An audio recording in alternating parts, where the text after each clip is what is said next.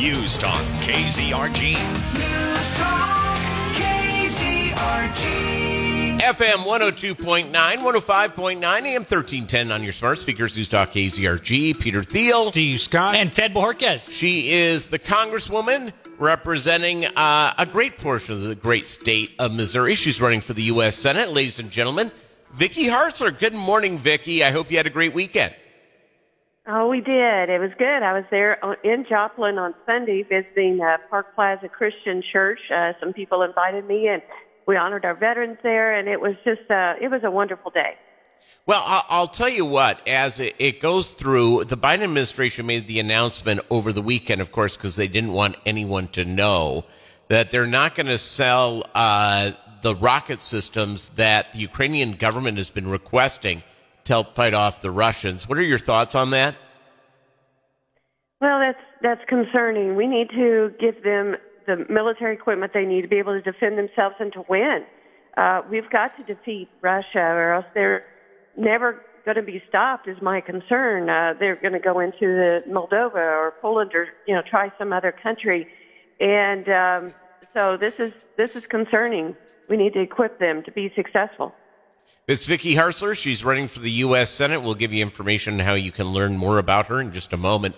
Vicki, I think the other concern that people have is obviously Uvalde, Texas. And what we have learned is that the school and the police in that community have gone through training. They knew what to do, yet they did not follow any of the advice.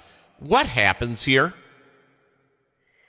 Well, sadly, you just have to regroup and go back to the basics, and every school has to make sure that it is hardened, that it is trained, and that it actually follows through with those advice. I mean, the idea that the door was propped open is just absolutely heartbreaking, and that teacher is going to have to live with that, as is the chief who was in charge of that operation, who waited for over 45 minutes before giving the order to actually go in the room. I just can't imagine what they're going through, but certainly these families, we've got to do everything we can to equip and to keep our kids safe. I've introduced legislation for a couple of years that I think would be helpful, called Police Officers Protecting Children, that would allow for off-duty and retired police officers to be able to carry a gun onto school grounds and to protect kids if needed, if the local school district wants them to. Right now, because of the federal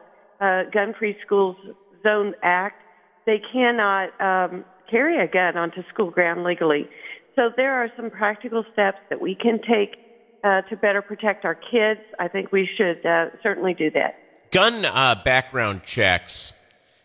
These are the two shootings, the one that happened in Uvalde, the one that happened in Buffalo.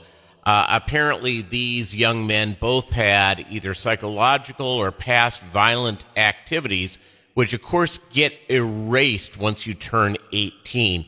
Is it time on federal background checks to include juvenile records to keep people from buying guns who obviously should not be owning them? I think that's something that should be looked at. This individual in Uvalde did pass a background check, and so a lot of the laws that are being proposed in Washington, D.C. Would not have impacted this situation. But the point that you just make, I think, is well taken. Yeah, I'm as pro Second Amendment. I have what I like to call, Vicki Hartzler, I've got a Ted Nugent room. It's a room filled with my gun collection. I love my guns. They're precious for me. But it seems to me if you have a child who's making all sorts of violent type stuff, which seems to be the case of both of these shooters as juveniles, it really, really should follow into their adulthood and not be erased. And that's what happens, sadly. Let's talk about the price of gas. An interesting article I read over the weekend in Breitbart. Every time that President Biden has released from our strategic energy reserves, the price of gas has gone up. It's why won't he pump? Why won't he what? Pump more oil. Oh, Well, he has a war against American fossil fuels, and he said that in the campaign trail that he was going to shut it down, and this is something, sadly, he is fulfilling that campaign promise from day one when he shut down Keystone Pipeline. They put a freeze on all new drilling on federal land, and he has just continued this through more regulations, more taxation, making it more difficult for oil and gas companies to operate in America.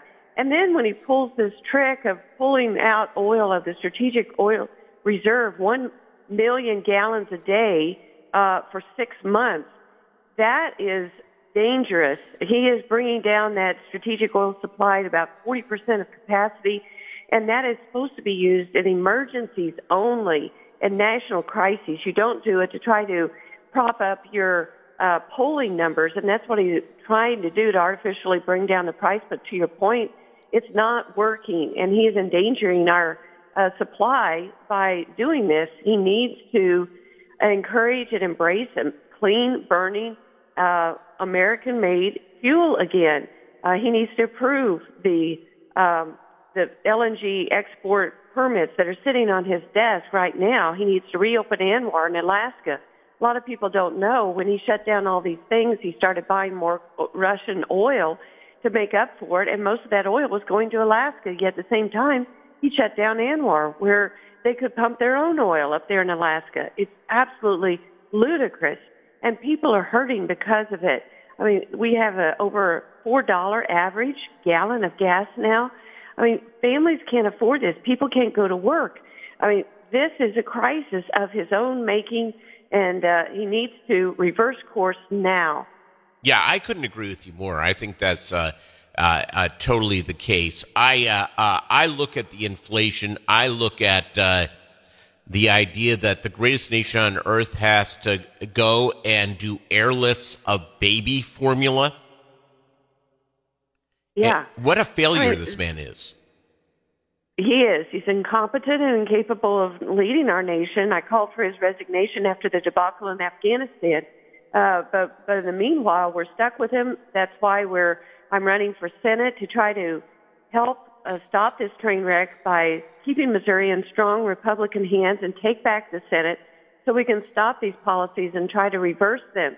And I'm pleased with how well the campaign is going. We're in a statistical dead heat, leading in this race with Eric Greitens, the deplorable former governor who resigned in disgrace. And we've got to win this state in order to save our nation. And I'm encouraged by the support that we're getting, and ask people to go to VickiHartzler.com to sign up, to learn more, and to partner with me in this mission to preserve America's greatness. You're going to be doing an appearance in Springfield with Josh Hawley. Tell us about that. Maybe folks want to drive out and see that. Yeah, well, it's an event to promote the campaign, but raise money as well that we need. And it's going to be a lunch on Wednesday at Char Steakhouse. So contact our campaign. Go to VickiHartzler.com if you'd like to come, and we'd love to have you. Vicki Hartzler, thank you very much, and we always appreciate it. Again, I've told your folk, anytime you want on, you get on. Thank you, Peter. That means a lot, and I look forward to talking again soon. All right. It's our friend Vicki Hartzler, everybody. It's News Talk KZRG.